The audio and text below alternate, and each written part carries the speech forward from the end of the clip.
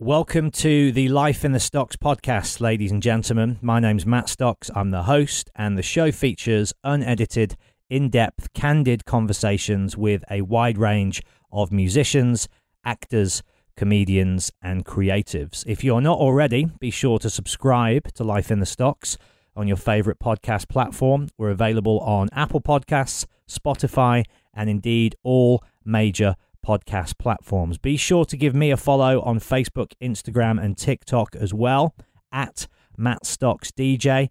That way you can keep up to date with all of my live Q&A dates, my DJ performances, and of course, who's coming up on the show as well. But without further ado, let's crack on with the show, shall we? Here we go. Ryan Reynolds here from Mint Mobile. With the price of just about everything going up during inflation, we thought we'd bring our prices down. So to help us, we brought in a reverse auctioneer, which is apparently a thing. Mint Mobile Unlimited Premium Wireless. How to get 30, 30, bit to get 30, bit to get 20, 20, 20, bit to get 20, 20, bit to get 15, 15, 15, 15, just $15 a month? Sold! Give it a try at mintmobile.com/switch. $45 up front for 3 months plus taxes and fees. Promo rate for new customers for limited time. Unlimited more than 40 gigabytes per month. Slows full terms at mintmobile.com. Hiring for your small business? If you're not looking for professionals on LinkedIn, you're looking in the wrong place. That's like looking for your car keys in a fish tank. LinkedIn helps you hire professionals you can't find anywhere else, even those who aren't actively searching for a new job but might be open to the perfect role. In a given month, over 70% of LinkedIn users don't even visit other leading job sites. So start looking in the right place. With LinkedIn, you can hire professionals like a professional. Post your free job on linkedin.com/achieve today. Round, fuck around, I fuck around. Yeah, fuck around, round, round, I fuck around. I fuck around, round, round, I fuck around. Fuck around, round, round, I fuck around. Fuck around, round, round, I fuck around. I'm getting fucked fucking up and down this fucking street. I gotta find a fucking place where the fuckheads meet. It's funny, you know, I did a chat with JJ French from Twisted Sister a couple of days ago, and There we go. Hey, you got the background going on as well. I love it. Fancy. Yeah, we're professional around here. Yeah, I did this chat with JJ French from Twisted Sister. We spoke for about 90 minutes. We had an amazing conversation. His camera was off the whole time, and I just presumed it's because he wanted it off. And we get to the end, and he's like, "Oh fuck, man! I didn't mean to have the camera off on you." And he turned it on bummer. Minutes before we said goodbye. Cheers, dude. Good to see you. Yeah, right on. You too. How have you been I finding don't have a life? drink in my hand. I don't have a drink in my hand yet. Yeah, well, there's always time. Yeah, it's happy hour someplace, right? It's happy hour in the UK, 9 p.m. Oh yeah, it's way past happy hour. Where in the UK are you? I'm Birmingham based. I was born and raised here. I saw you guys. I'm trying to remember the name of the venue. I saw you guys in a few years back. I did a chat with Buzz from Metal Hammer on the roof. There was like a roof on the venue. You remember the club? I'm trying to think of which. I want to say the Rainbow. Maybe it was one of. It wasn't like one of the academies or anything like that. It was quite a kind of like industrial, minimal kind of space. My friend Thomas, who plays in a band called Goddamn, was opening up for you. I think he did like a little DJ set. And okay. I think it was when you'd done the Bases Loaded record. It was on that tour. Right. So we had two bass players then, right? Yep. Yeah. Oh, okay. I'm trying to think of where that one was. I should know. I'll have it's to my look. city. Yeah, right. But yeah, I was born and raised here. I moved to London, where obviously many people go for this industry. But then last summer, because of everything that's been going on, I just had to pack up my things and move back home because I'm a DJ by trade, and obviously you know the score. Yeah, there ain't been any shows in a while. Yeah, it sucks. Do you know what though? Big...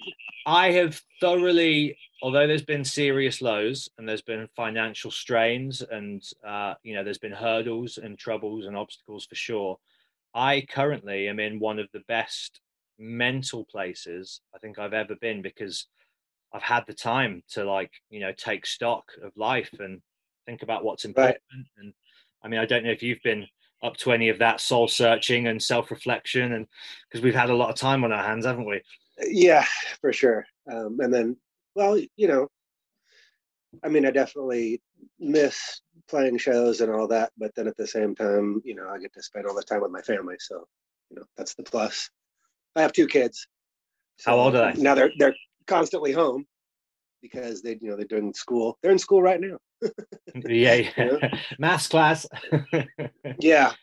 How old are your kids now? 12 and 15. Wow. So teenage age. Yep. Yeah. You got your hands full it's then. hard, man. Yeah. It's funny because, our daughter, she's the teenager and she'll just kind of sit in a room all day with the lights off, and we're kind of felt a little worried. And it's like, oh, no, wait a minute. That's exactly what we did as teenagers too. Yeah. So, turn that music down. Yeah. No, I literally have to tell her that because she's got, nowadays the kids have headphones and she can't hear a damn thing I'm saying. I'm like, hey, do you want to be like me going, huh, all the time? Give your ears a break. How are your ears after, pummeling it for as long as you've been doing it? Are they all right? Are they intact? They're still there, but they're pretty shot. I say, huh, a lot, Come again? What? Yeah.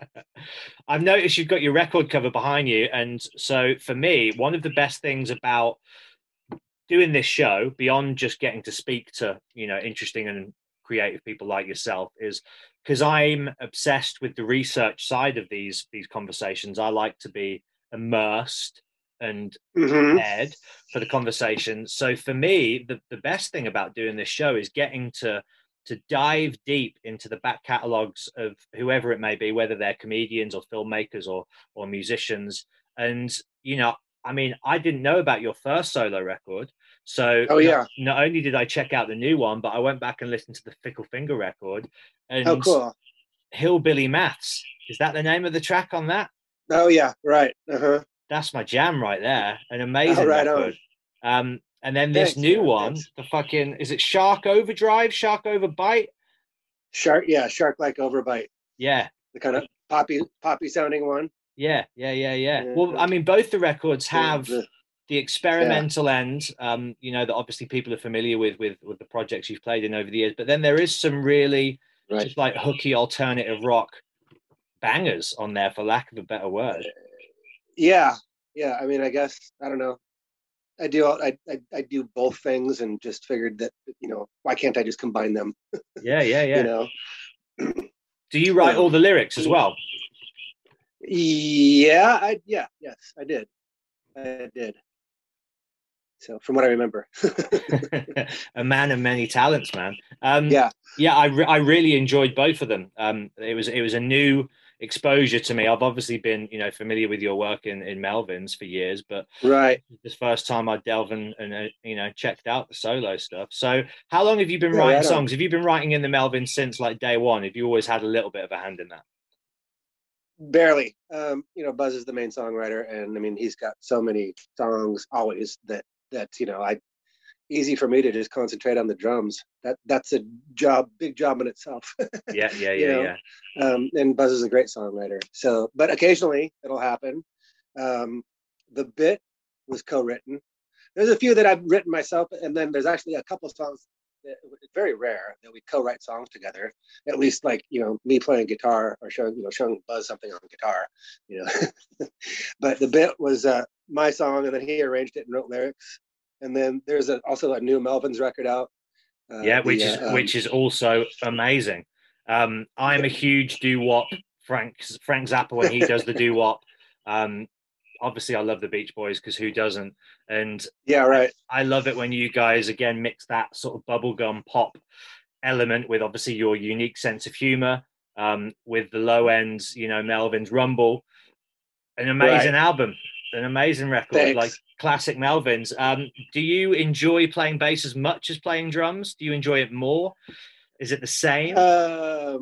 It's different, I guess. I know it's not my forte, but it's basically just having some fun, really. Because you're on bass on this new record, right? And you're on bass on is it Trez? What was the last one the three of you did, the 83 lineup? It was a couple of records ago. Tres Cabrones. That's the one. is what it was So called. that was the first time you three kind of reconnected and recorded, was it? Sort of, yeah, pretty much. I mean, how that whole thing came about was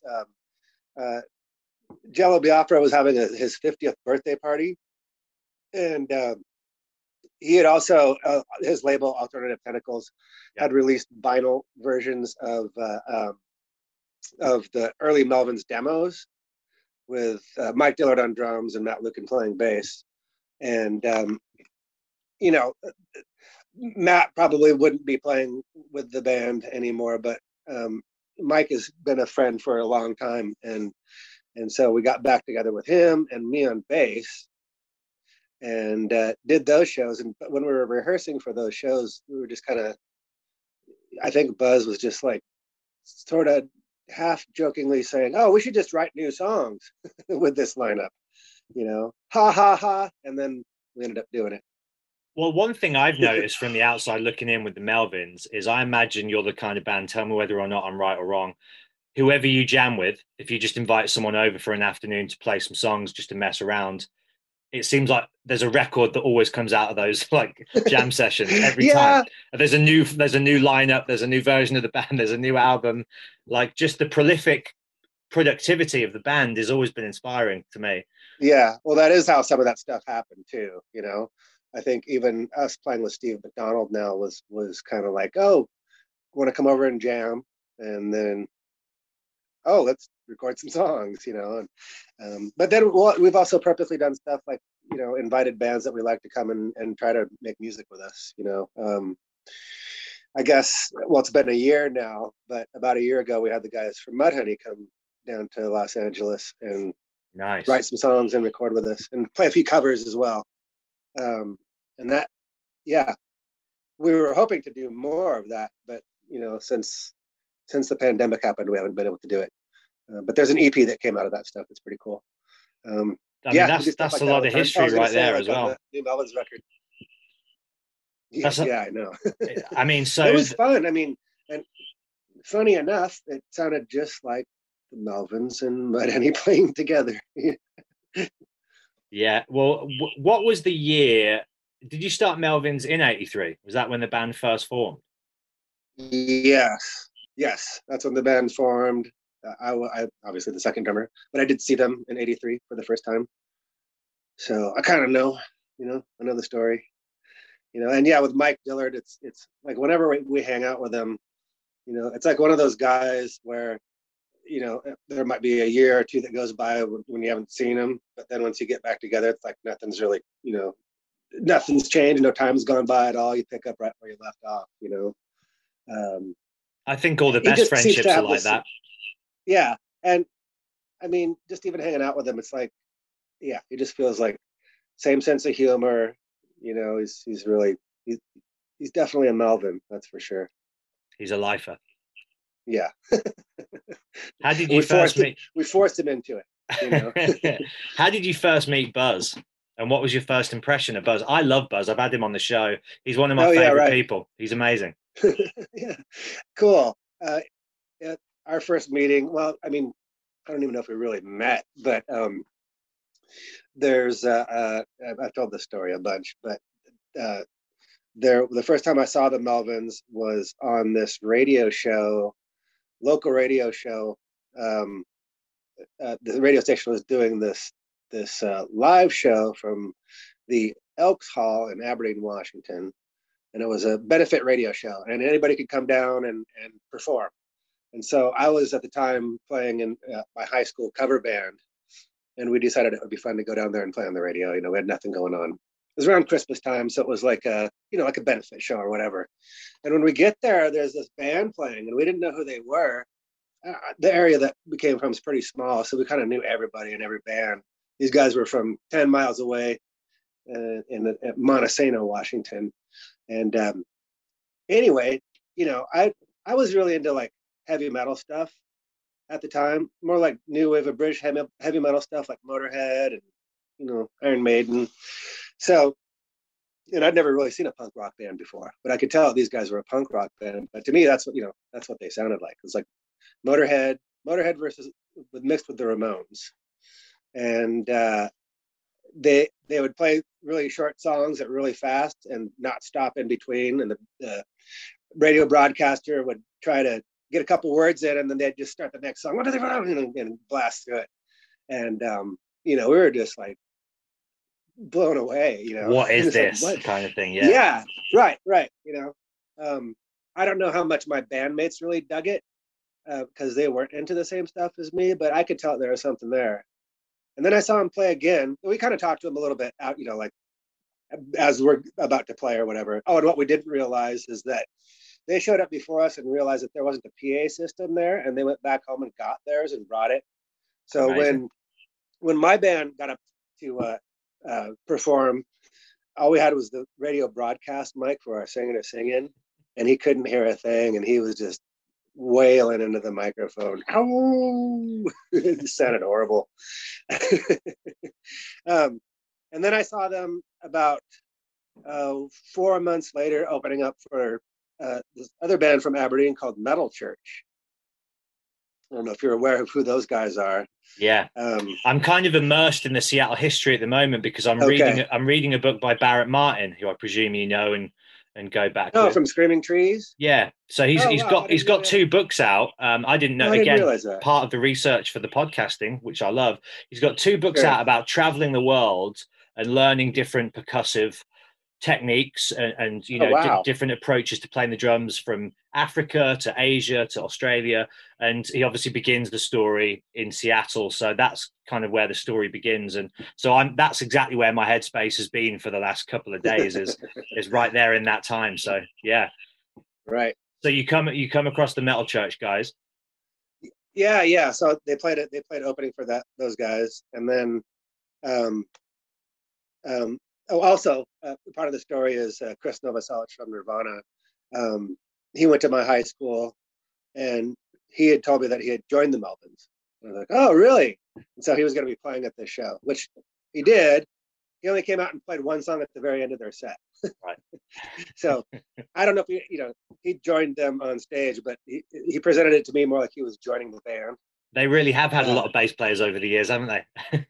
Yeah. Well, he was a guitar player actually. Right. Then. Right. He got forced over to bass.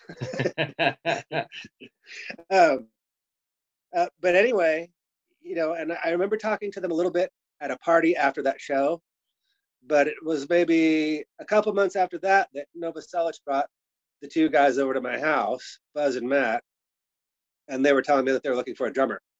And they'd seen me play, obviously, with my other band, and just your covers, just the covers band you were in. Yeah. You must have been good then, if they were like, he's doing covers, but he's good. Right. I think they'd also seen us play at like some kind of high school dance or whatever. Right. And I think Buzz now says like, yeah, I remember thinking like, yeah, no, I don't like the band that much, but the drummer's good. I used to wear glasses too, and like when I played, like my glasses would slip down on my nose, so I'd be doing this all the time. Got really good at that, and I think that's kind of how I got the gig. That's the kind of guy we need. that guy can really multitask. That dexterity right there. Right. Yeah. So Aberdeen, was it a tiny place? Was it like a village? Yeah, pretty much. 18,000 people. It was a city, but it was a city. It was a city, but it was not that big of a city, and there was nothing going on there. It was a logging town, and the logging industry had pretty much dried up in the 70s there. So there was a lot of nothing going on. And there wasn't really places for us to play. That one gig or 1 or 2 gigs, that was really it. Nothing happened around there. There was nobody trying to like put on shows or anything like that. But I mean, to me, it didn't matter because joining the band, I knew that those guys were already playing going up to Seattle and playing gigs, or Olympia, which is, the capital of Washington. Yeah. So it was like, that was more appealing than trying to play any kind of hometown gig anyway. It's super interesting. In Barrett's book, he kind of speculates as to why all those bands came out of that area at that time. And I'd love to get your take, but his sort of reasoning and rationale was, part of it was the weather, and it was always cold. It was always wet. So people spent a lot of time hunkered down indoors, jamming, rehearsing. And then the other thing he said was, as you mentioned, the kind of the economic environment and how little work there was and how little, kind of industry was going on. So a lot of people were very blue collar, and the music reflected that. Obviously you've got LA was kind of had the hippie, more chill bro kind of vibe going on. New York, you've got that kind of hipster art school. But he said places like Detroit, Seattle, it's more blue collar, almost bar band, but like really good bar bands. Yeah, I'd say that's exactly right. The weather is a big one. And I mean, well, there was stuff going on in Seattle and Olympia, but in Aberdeen, there was nothing. So that is literally all we did was practice. I was 17 in high school, and I'd get home from school and those guys would be there waiting for me every day. Didn't even matter if we had gigs. We might have a gig like a couple months down the road, but we would just like constantly play and try to get better and constantly write new songs and just, otherwise we'd just be out causing trouble, being up to no good. Yeah. And it was our way to escape, it was our way out of there. Was that always on the cards from the Melvins' point of view with Buzz steering the ship? Was he somebody that was driven to get out and music was the way? Do you think? Yeah. I'm surprised it took as long as it did,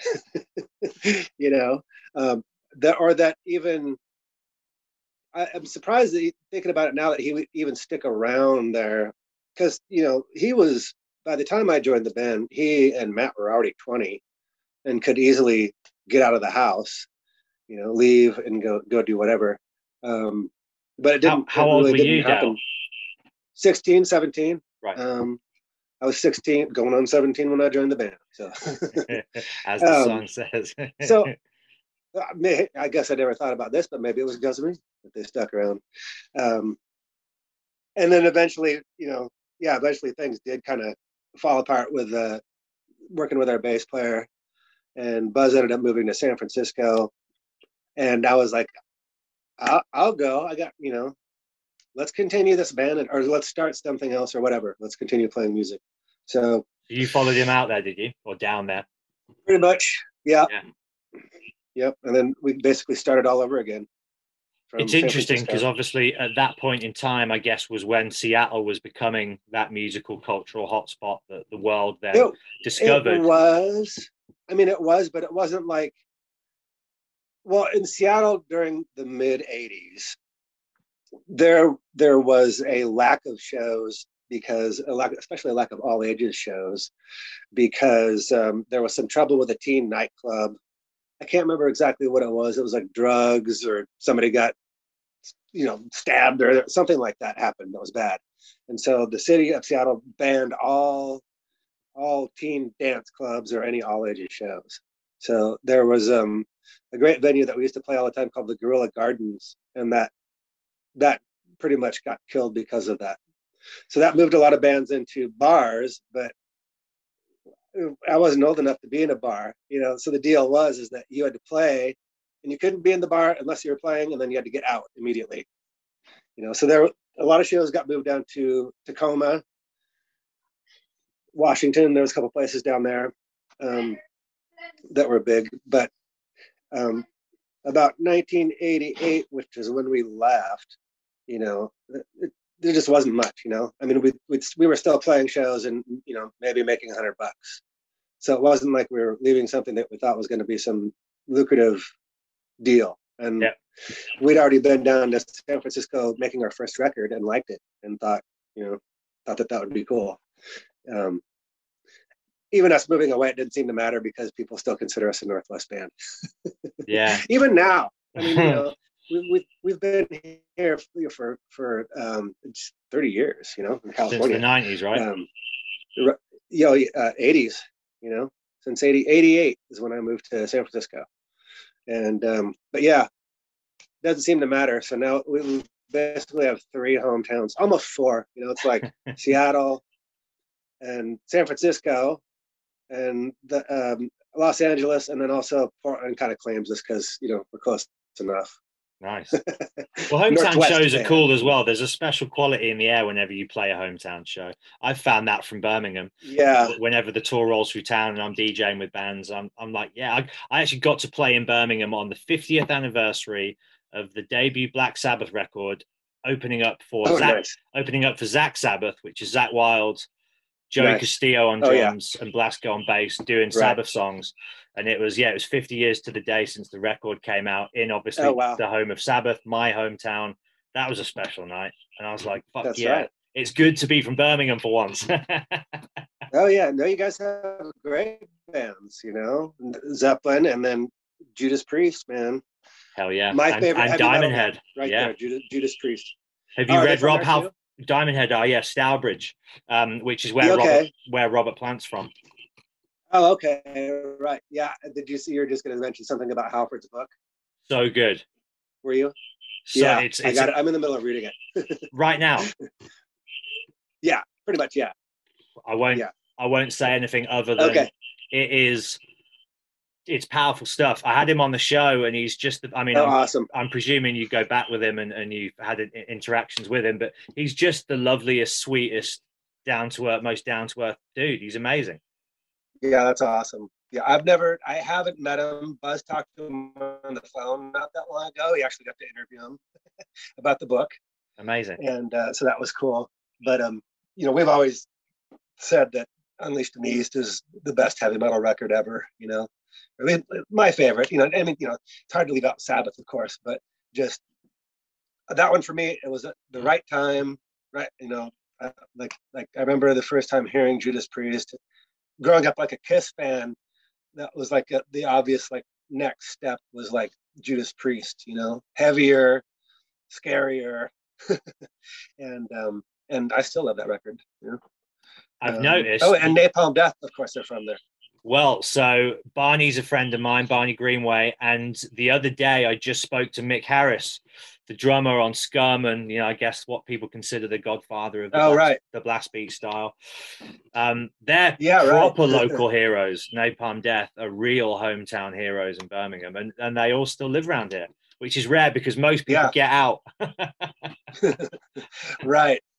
You know, Ozzy's obviously long gone. I think Rob Halford still comes and stays in Warsaw from time to time, but he's obviously in Arizona for most of the time. Right. Tony Iommi still lives around here. He used to frequent the pub that I used to work at as a kid. So I'd be waiting the tables and I'd see Tony Iommi would be there with his family having dinner. I'd be like, fucking so cool. Wow.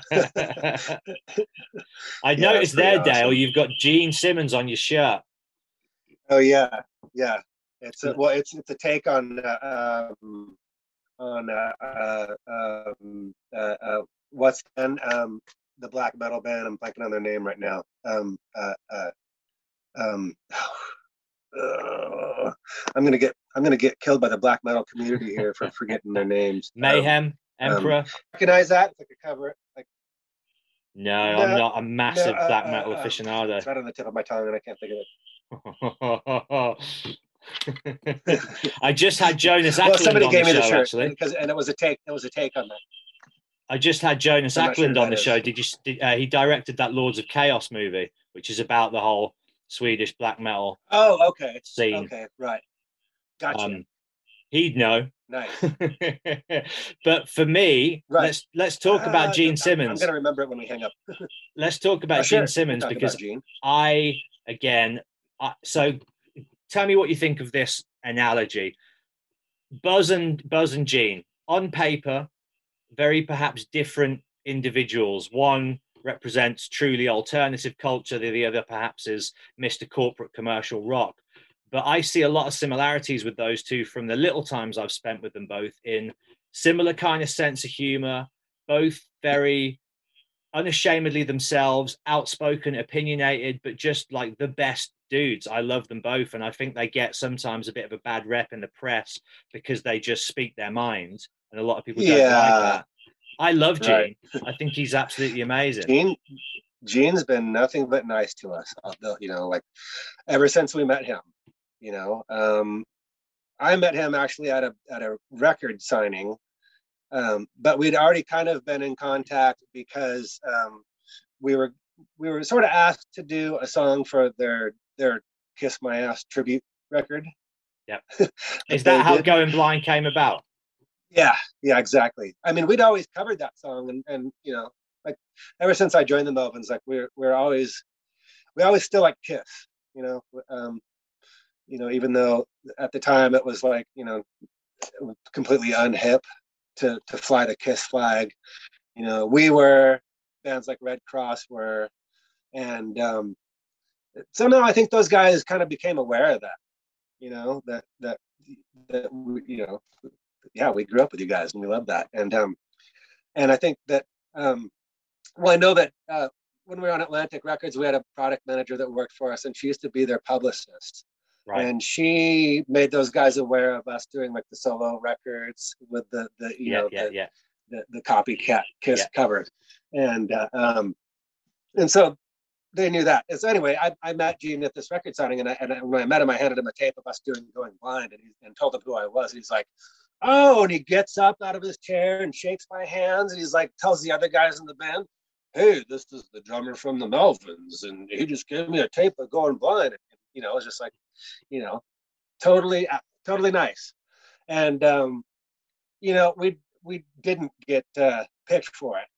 You know, he actually called me and left. I'm bummed I didn't answer the phone, but I had this voice message from Gene, and I was like, hey, this is Gene Simmons from Kiss, and just wanted to let you know that I listened to your version of Going Blind. I thought something was wrong with the tape at first because it was really slow, you know, but you know, I just want to let you know we've gotten all these submissions for this. I'm not sure if it's going to get picked or not, but I just wanted to say how much we really appreciated it, and you know, that was it.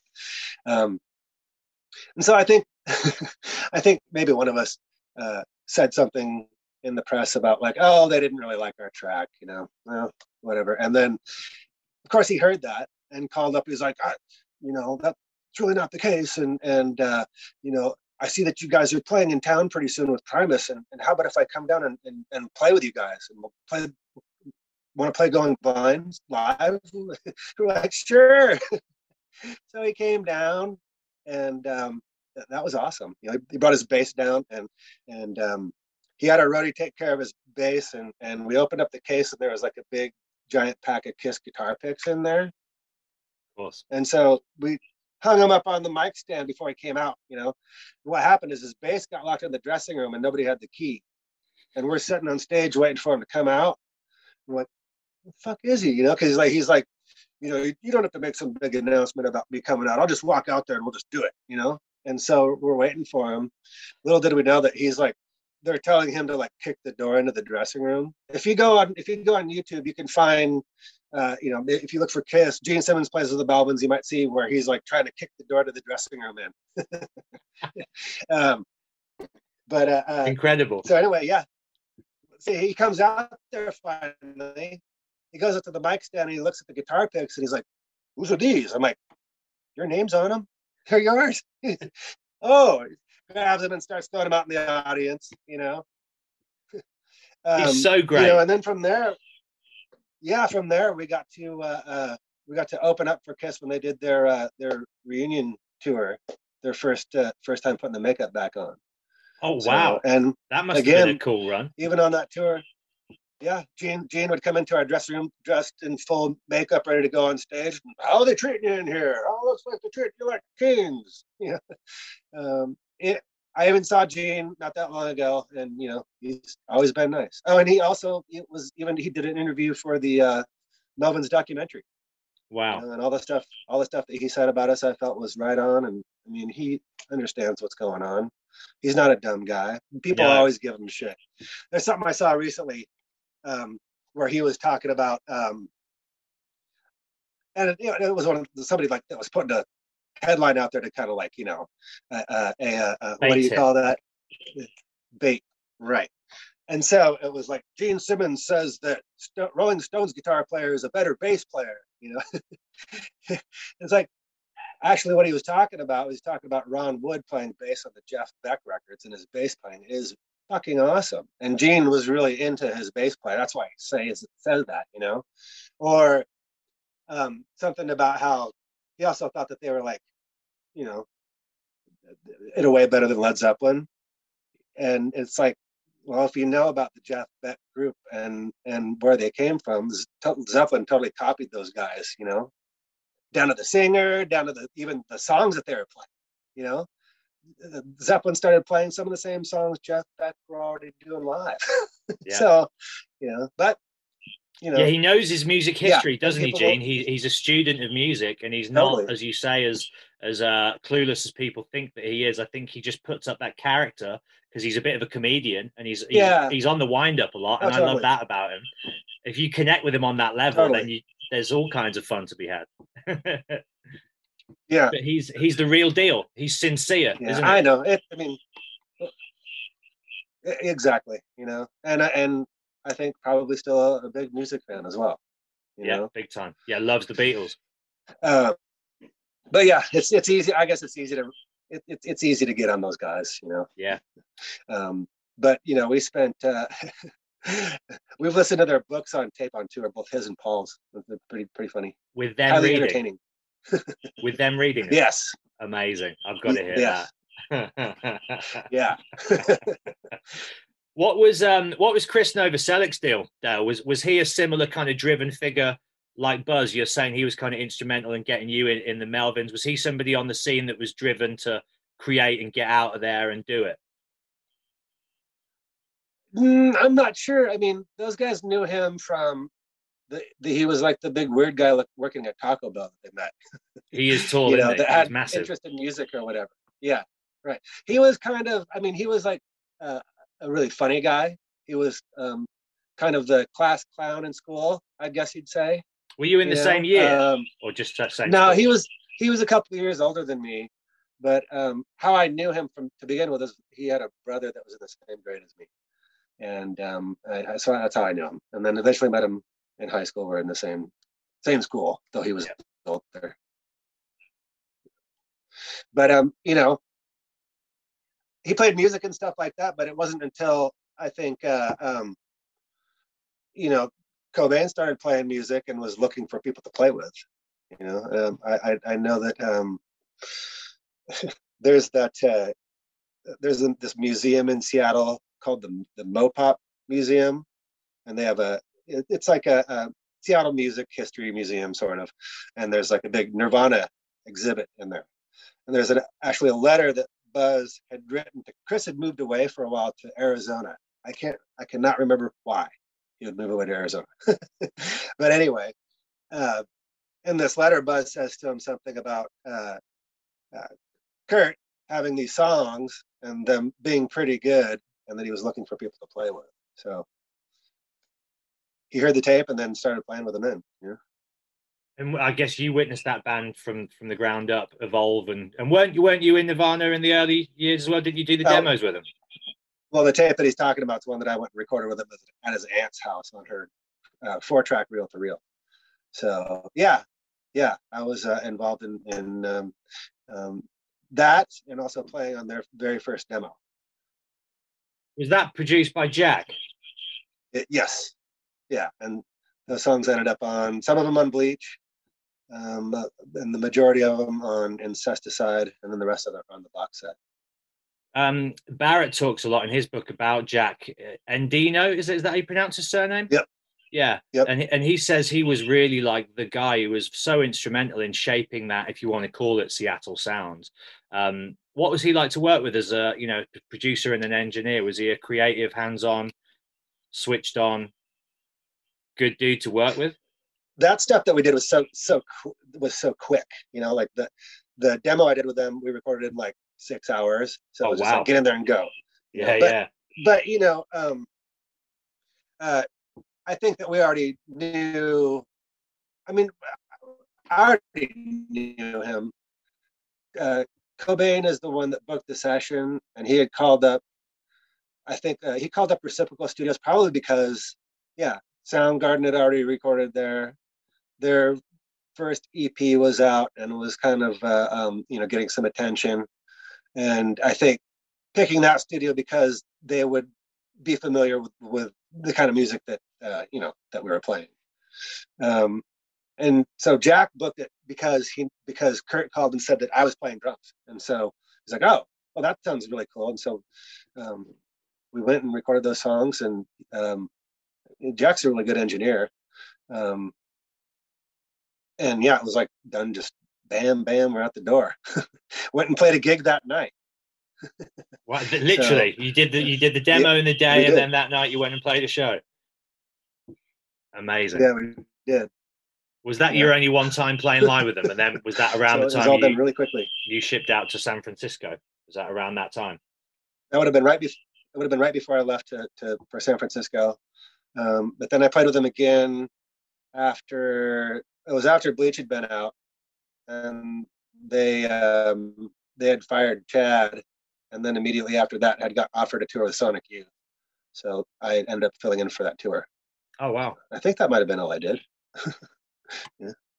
Did you see on that tour the momentum around them growing, or was that still before the big? They were definitely getting courted by major labels at that point, you know. And Sonic Youth too, I think, was they were a big part of them going with DGC, because you know at the time Sonic Youth had that record Goo that just come out, and they were starting to do pretty good. You know, they were selling like what we consider to be punk rock platinum. You know, like they had sold like 100,000 records at that point, which we were just like, wow, that's really, you know, that was like big time. That's like as big as it gets when you're doing it at that level, yeah. You know, talking with those guys, thinking like, totally. You know, I mean, we were playing. I mean, you know, we were playing pretty big like theaters with those guys. So just the West Coast, but you know, yeah, I remember just thinking like, you know, this is a really good timing if people are interested in this kind of music. You know, you guys might even sell a couple 100,000. Yeah, ended up selling quite a few million. Yeah. What's your take on fame, Dale? Do you think fame spoils and ruins creativity and personality and happiness? And I suppose it can. Yeah, I you know, I mean, obviously seeing what happened with those guys, you know, so like I wouldn't want that to happen. You know, I think that they expected that they would do pretty good, but then all of a sudden just to be like, you know, on MTV 24 hours a day, it was just, I'm sure it was pretty weird, you know. And I don't know. I mean, you know, well, what can I say? It all ended badly, and all seemed to become sort of a cliche, you know. Yeah. Everything about what was happening with those guys, you know. Yeah. I'm glad I wasn't in that situation, you know. Though we're really close to it, you know. I feel badly for you know, for Chris and Dave, you know, for what happened, you know. Yeah. And I mean, there's so many of those other bands from that area. There's so many casualties. So many people didn't make it out. And when you left, did you have a sense of relief that you were leaving a certain element behind? As in, because wasn't Seattle pretty awash with heroin and hardcore drugs at that time? or was that nationwide? Was San Francisco the same? I'm sure you could find that. San Francisco had just as much, I'm sure. You know, any port town is going to have a ton of that stuff. But yeah, I mean, Seattle definitely became pretty dark and whatever. So, and that was never a scene I knew, you know. So I always stayed away from that stuff. So thankfully, you know, I might end up being right there with them. You know, that wouldn't be good.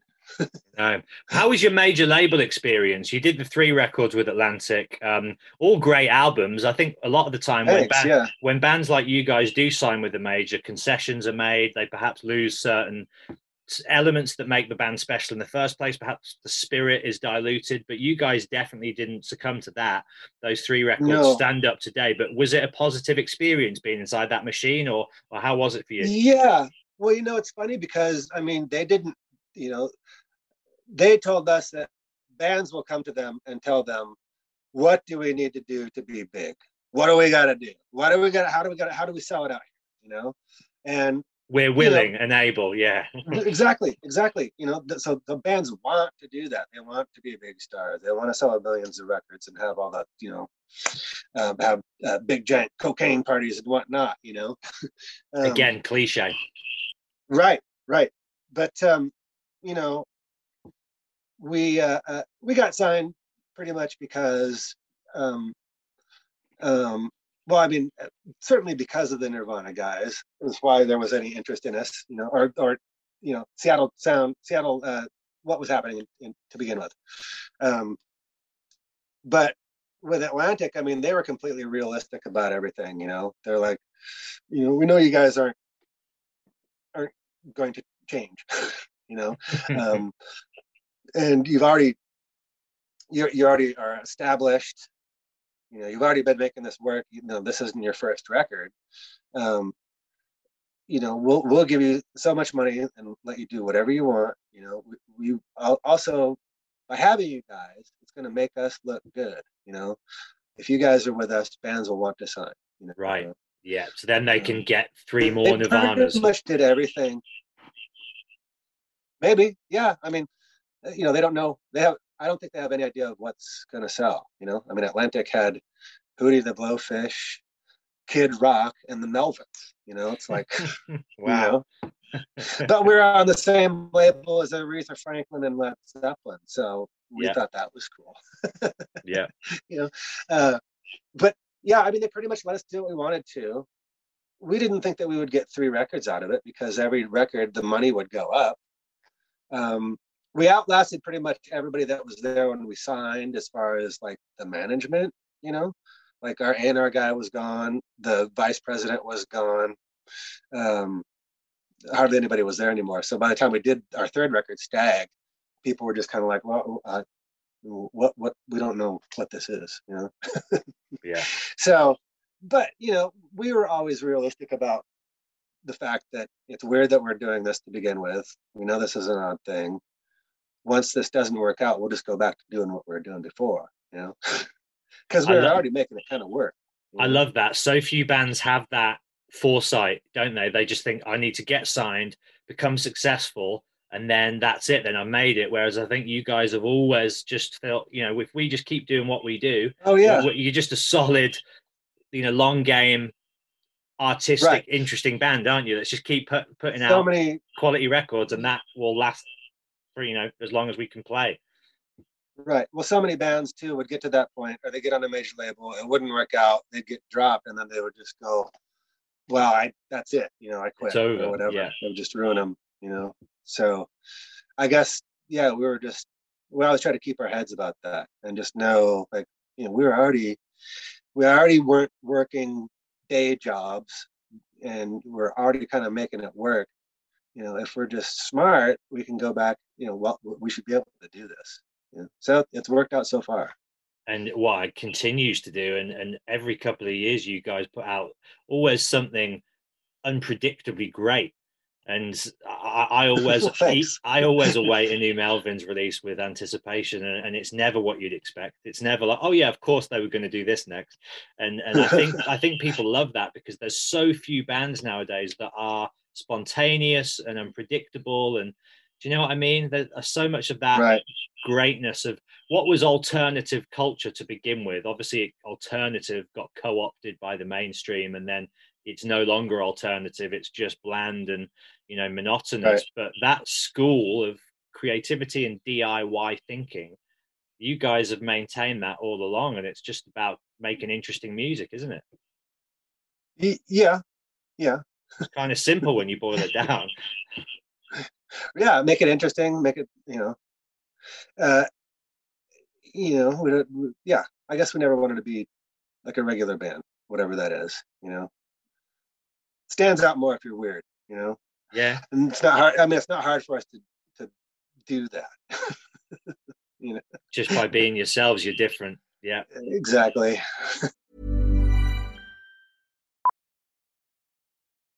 Millions of people have lost weight with personalized plans from Noom. Like Evan, who can't stand salads and still lost 50 pounds. Salads generally for most people are the easy button, right? For me, that wasn't an option. I never really was a salad guy. That's just not who I am. But Noom worked for me. Get your personalized plan today at Noom.com. Real Noom user compensated to provide their story. In 4 weeks, the typical Noom user can expect to lose 1 to 2 pounds per week. Individual results may vary. A lot can happen in the next 3 years. Like a chatbot may be your new best friend. But what won't change? Needing health insurance. United Healthcare Tri-Term Medical Plans are available for these changing times. Underwritten by Golden Rule Insurance Company, they offer budget-friendly, flexible coverage for people who are in between jobs or missed open enrollment. The plans last nearly 3 years in some states, with access to a nationwide network of doctors and hospitals. So for whatever tomorrow brings, United Healthcare Tri-Term Medical Plans may be for you. Learn more at uh1.com. Ryan Reynolds here from Mint Mobile. With the price of just about everything going up during inflation, we thought we'd bring our prices down. So to help us, we brought in a reverse auctioneer, which is apparently a thing. Mint Mobile Unlimited Premium Wireless. How to get 30, 30, bit to get 30, bit to get 20, 20, 20, bit to get 20, 20, bit to get 15, 15, 15, 15, just $15 a month? Sold! Give it a try at mintmobile.com/switch. $45 up front for 3 months plus taxes and fees. Promo rate for new customers for limited time. Unlimited more than 40 gigabytes per month. Slows full terms at mintmobile.com. How did you first meet Adam Jones? What's the friendship and history there? We first met him playing a show with Tool. We were playing, I can't remember who we were playing with. Almost seems like it was like somebody like Guar or somebody like that at the Palladium in Los Angeles. Amazing. He later claimed that I was standoffish and not nice to him, which I was kind of like, you sure that was me? Maybe something was going on. That doesn't sound like I would be mean to somebody. Not who knows, but anyway, since then, we've done a lot of touring with those guys. And then also some recording and playing here and there too. I haven't seen him in a long time. Miss him, Yeah, he's been on he's been on a bunch of your records over the years. And was it Tool that helped you guys sort of piggyback onto the Ozfest in '98? Oh, totally. Yeah. Oh yeah, exactly. Those guys kind of insisted that we play. They wanted to pick one band to take with them on the tour, and I think Ozfest really wanted them. I mean, they were kind of the headliner, so they're like, okay, and so we got to go, and they were super nice about. I mean, they took us on their bus, even, well, their crew bus, but still, they're like, travel with us. We'll carry all your gear as well, and come on the whole thing. It'll be fun. And so that's what we did. And it was, we got to see Motorhead every day too, and that was pretty cool. I just spoke to Phil Campbell the other day. Love Motorhead. Oh, right on. Yeah, right. Yeah, it was fun watching those guys play every day. How was that year? Because you got Motorhead, you got Tool, you got Melvins, you've got then all the new metal like Coal Chamber, Limp Bizkit stuff. It was a pretty broad church of heavy sounds. Was everybody into all of it, or what was the deal? Was there like a bit of a noticeable divide and disconnect? What was your experience of playing in the crowd? Well, I suppose that we were probably the odd man. We were the oddballs for sure. Yeah, I don't know. I mean, it was weird. We found out that a lot of the bands that were on the second stage where we were actually weren't getting paid. Well, they bought their way on, weird. It was later that they had to buy their way on, but this one was come and play for free. For the exposure. Right, and I suppose it worked because like on our stage there was System of a Down, Incubus, which both went on to be really huge bands. So gigantic bands. Yeah, and I think that the powers to be behind Ozfest felt like, oh, well, that's part of our doing. So we should be charging bands to get on the bill. So and like I said, we were there because of Tool. I like Ozzy, I like Sabbath and all that stuff. But he's not running the show. No. We all know that. Did you see, that was the year, right, that Limp Bizkit did the toilet stuff? Was that when that was happening? Yeah. Did you witness that? What was your take on that? I don't know, silly. They'd put Britney Spears in the toilet and flushed her down and stuff like that. So I don't know. I guess we kind of thought it was kind of goofy frat boy type of stuff. Yeah. I mean, I missed the 90s so much, even the more ridiculous end of it. It was every band was different back then. Even the bands that fell into the sort of, if you want to call it, new metal subgenre, at least they were all different as well. System of a Down didn't really sound too much like Korn, and and obviously then you had bands like Rage Against the Machine who were like genuinely great coming out of that scene as well. A dude I'd love to talk to you about is, I guess, your label boss to this day, right? Are you still on Mike's label now, the Melvins? Oh yeah. Yeah. And mate, so you first signed after Atlantic, right? That's when you joined the label for the trilogy. Yes. Yep, that's correct. That's right. Also when Phantomos formed. Right. And they were looking for a record deal and couldn't find one. For whatever reason, a super group of Mike Patton, Dave Lombardo, Buzz Osborne, and Trevor Dunn was questioned. I don't know why somebody dropped the ball there, but because of that, they're just like, let's just start our own label. And we were looking for a label. We were going to do the same thing, start our own thing. And we're like, well, you know what? What if you guys start it? We're down. Let's, we'd be on your label. And so we were kind of the flagship for the whole thing, us and Phantomos. And you've done every album since with that label? Yeah, pretty much. I mean, there's been some weird kind of one-off things like Amphetamine Reptile and things like that, but every pretty much official releases, yeah. Oh, and our first thing too is like, okay, well, we want to put out 3 records at once, basically. Yeah. And they're like, okay. So we're like, all right, we know this is gonna work. Amazing.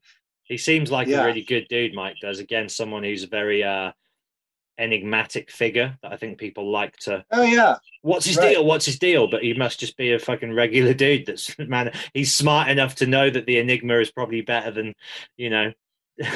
revealing the truth. And then you get quite a life, don't you? He's a good dude.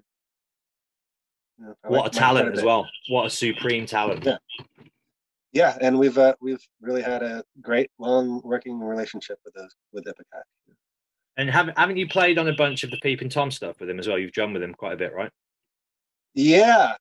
In fact, I know there's a whole shitload of stuff I recorded that I don't know if and when it'll ever come out. But it's there. I mean, when he was doing the Peeping Tom stuff, I easily recorded 30 songs, and I think, there's not that many on that Peeping Tom record, so I don't know. That's his thing though, so we'll see. Do you and Buzz write like regularly together? How does the creative partnership between you two function? Most of the time he just has stuff and he'll come in with stuff, kind of. I think he's constantly playing and writing and just has, a huge catalog of riffs on tape or whatever. There's never a shortage of songs to work on, that's for sure. Even the Working with God record, all of a sudden we just had all these songs, I co-wrote one. Which one? I was saying earlier, Brian the Horse-Faced Goon. Great track. I did the music, he did the words. Yeah, great track. Yeah. I think that's probably my second favorite song on the whole record. My favorite one is The Great Good Place. I love that. Yeah, that's mine too. Is it? Yeah, amazing track. Mm-hmm. Thanks. Yeah, I didn't write that one, but that's my favorite song. Well, The Horse-Faced Goon is also a damn good one. Oh, thank you. Yeah, it's a fun record, man, and it's just so refreshing to have a band like the Melvins out there after all these years and all these releases, still doing it. I've got a list here, Dale, if you're interested in this. I've got a list of Buzz's top 10 Melvins records. Would you like to hear what they are out of interest? Let me see if I can. Should I guess? Yeah, go on. Let's do that. Okay, Bullhead. Yeah, Bullhead is one of them. Yep. Eggnog. Eggnog is another. Prick. Let me double check on Prick. No Prick. So 2 out of 3. Wow. No. Colossus of Destiny. Colossus of Destiny. No. Not in there. Wow. No, sorry, it is. Colossus is. Colossus is in there. Okay. 3 out of 4. Okay. So, okay. Let me think. Hostile Enemy Takeover? No. 4 out of 6. Wow. Okay, I'm losing. Go ahead, tell me. Okay, so we have Pigs of the Roman Empire is on there. Oh, of course. I was going to say that next. Hold It In is on there. Your Butthole Surfers collaboration. Very good. Nude with Boots is on there. Freak Puke is on there with Trevor Dunn. Stoner Witch. Uh-huh. Bass is Loaded. And that's it. That's the 10. Yeah. Any surprises in there for you that you thought you wouldn't have put down in his top 10? Oh, I'm not sure. Probably not. What about you? Are there any? I thought Prick would be in there for sure. Are there any omissions from that would be in your top 10 or top 5? Oh, maybe Senile Animal would be in there for sure. I thought that was a good one, and it's like completely different, especially at that point with our band, and how things. It was us reinventing ourselves, I guess, having 2 drummers and then also having Jared in the band. I don't know. I always said Stag. I always felt like that was the one where it really hit, but I'm not sure how I feel anymore. I was reading an interview with Buzz. He said he thought that was his favorite, and that was the best of the Major trilogy. Stag. Yeah, I think so. I mean, I really thought too. Like, I thought they were gonna love it. I was like, so I'm like, oh, there's songs in here that I think, I mean, probably as commercial sounding as we'll ever get, but they just were confused by it. Like I said, that's because of the change in personnel. Yeah, and just not really knowing like what it was. Like, I mean, is it? Like grunge is kind of now past. It's not like heavy metal. It's I just didn't know. Do you and Buzz socialize outside of music? Because you've obviously been playing together for so long now. Are you bros? Are you very, very tight? Yeah, we hang out. Love it. I just went out. He just got a new place in Tucson, Arizona. And I went there to check it out. And we'll do other stuff outside of the band. Golf's a big one. Golf's a big one for everybody right now because that's all you can do outside here. Yeah, it's easy to distance when tennis and golf are like the 2 sports you can play in distance fairly easily, can't you? Yep, that's the 2 that you're officially allowed to do. So it's funny because I mean, we've been golfing for a while, but now since everybody's home, like you can't get on the golf course. It's crazy. Yeah.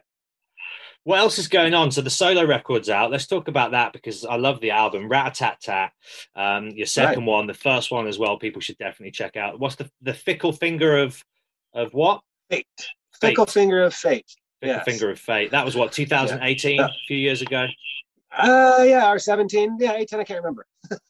2 incredible records. Do you write and play everything? Do you write and play everything? How does it work? I write everything except there's a couple co-written songs. On the new record, there's a song co-written with Toshi Kasai, who's Melvin's longtime engineer. He also plays in my live band, Dale Crover Band, and I engineered the record. Had quite a bit to do with it. Played a lot of the keyboards. Steve McDonald played pretty much all the bass on the record. And you're in Red Cross as well now, handing it over to him and having him do. And it's all incestuous. So, and then, so I made that first record, Fickle Finger of Fate. And after it came out, I was like, it'd be really fun to play this stuff live. I should try to put a band together. And so I did. And Steve offered to play. And Toshi and I have played together before. So I knew he'd do it. And then I got this girl I know plays drums. She was looking for a gig and I thought she'd be perfect. Her name's Mindy Jorgensen. She plays a little bit on the new record, but I do a tiny bit of the, I do some of the majority of the drumming, but she's on there and she plays other instruments as well. So, yeah, our plan was going to be to hopefully tour, but didn't happen, But what we did do recently is, I don't know if you caught the Melvins TV special, Valentine's Day special. Yeah, I like the way you guys are tackling that, because I've been chatting to a few bands in the UK about creative ideas that I've had to collaborate, because I don't think you can just do 4 guys or 5 guys or whatever on a stage playing to, an empty room. It needs to be like a TV show. There needs to be a theme or a format or a concept that you can adapt over time and repeat. And, because if you just do one show, that's kind of it then, isn't it? You can't then go, oh, we're now going to play again the sort of same thing. So I love that you guys have taken that approach to it, where there's, like interview elements, and yeah, it's very cool. Very Melvins as well. Right. I mean, yeah, it's kind of an experiment for us to see how this works, see if it'll work. But yeah, we realized that, once you do one, you can't really do another. And that's when we're like, well, let's do 5 songs and we'll do it cheap, $5 to see if, if people will go for that, and make it like I'm a big fan of Musikladen, the German TV show. The earlier version was called Live at the Beat Club. You probably know it. It's the one where Sabbath is on there, and they're playing Paranoid, and they're playing Orange Amps, and they got the weird graphics behind them. They probably didn't normally play Orange Amps. Those were the studio's backlines. But now, because of that video, every stoner rock band in the world plays Orange Amps, all thanks to Musikladen. So we wanted it to be like that kind of thing live, but then make it really crazy looking with the green screen stuff. And then, do some interviews, do some goofy stuff. People really like dumb. Yeah. I've noticed, like, whenever we'll post like a picture on Instagram or whatever, and good thing we have a stupid sense of humor, because it just seems like the dumber something is, the more people just love it, So the interview stuff's kind of like that. And us filming goofy stuff or whatever as well, Well, Buzz is one of my favorite people to follow on Instagram, because he's a great photographer. He's got a cool eye, and he takes I love the pictures. He's always posting Dale Crover shots, and he's just got a cool eye, and also that humor comes across. And I think it obviously comes across in the music. It's there on the new record, so it's still there after all these years, and it's still enjoyable. I love that side to the Melvins, because it just shows you don't take yourself too seriously, because you obviously are sort of revered as this very underground kind of cult cool band, and some bands who fall into that category can, I think, get a little bit too cool for school and take themselves a bit seriously, whereas you guys have always had a very self-deprecating, humble kind of, this is a goof to us, we take music seriously, but we're here to have a good time too. Yeah, I mean, the band is called the Melvins. Yeah. Says it right there. What was the story with that? Wasn't it some teacher or something, or some like local community figure? It was. Buzz used to work at a grocery store, and he was one of the older employees that worked there. He wasn't really the boss, but he was the older guy that would always be like, "You guys quit goofing off," type of guy. Yeah. So, and his real name was Melvin, but he went by Pete. And his son worked there, and they said whenever his son got pissed off at him, he would go, "Okay, Melvin." And so when they're trying to think up band names, one of their fellow employees was like, "You should call it the Melvins." And they laughed about it. Ha ha ha. And then, of course, and that's kind of been the way things have been ever since. It's perfect. Come up with some idea where you're just like, "Oh yeah, that's really funny." Oh, we could do that. Hey, how about we play every state in the country, and Washington D.C. 51 shows in 51 days. We could do that. Right? Yeah, ha ha ha. Oh, and then it happens. So we're really good at making goofy ideas come true. Let me ask you this as the final question, Dale. Is any idea too ridiculous or stupid for the Melvins? Has anything ever been presented to the band, put on the table, and someone's gone, "Nope, no way"? So far, no. No, I don't think there's, I can't think of anything where it'd be like No, I mean, no, we're pretty much game for anything. Yeah. That's why we love the Melvins. Yeah, right on. Thanks. Dude, this has been amazing. Thank you so much for your time. Thank you so much for your stories, and thank you so much for your music. Again, my apologies for being tardy. Not at all. Not at all. It was well worth the wait, my friend. It was well worth the wait. Excellent. Thank you. Bye-bye.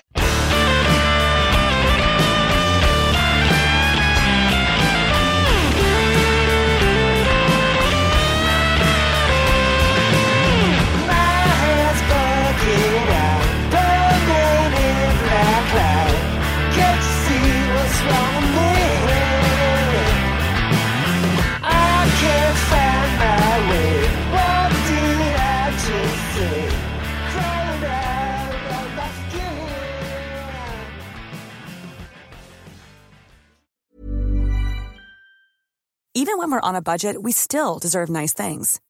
Quince is a place to scoop up stunning high-end goods for 50 to 80% less than similar brands. They have buttery soft cashmere sweaters starting at $50, luxurious Italian leather bags, and so much more. Plus, Quince only works with factories that use safe, ethical, and responsible manufacturing. Get the high-end goods you'll love without the high price tag with Quince. Go to quince.com/style for free shipping and 365-day returns. Ever catch yourself eating the same flavorless dinner 3 days in a row? Dreaming of something better? Well, HelloFresh is your guilt-free dream come true, baby. It's me, Keke Palmer. Let's wake up those taste buds with hot, juicy pecan-crusted chicken or garlic butter shrimp scampi. Hello Fresh. Stop dreaming of all the delicious possibilities and dig in at HelloFresh.com. Let's get this dinner party started.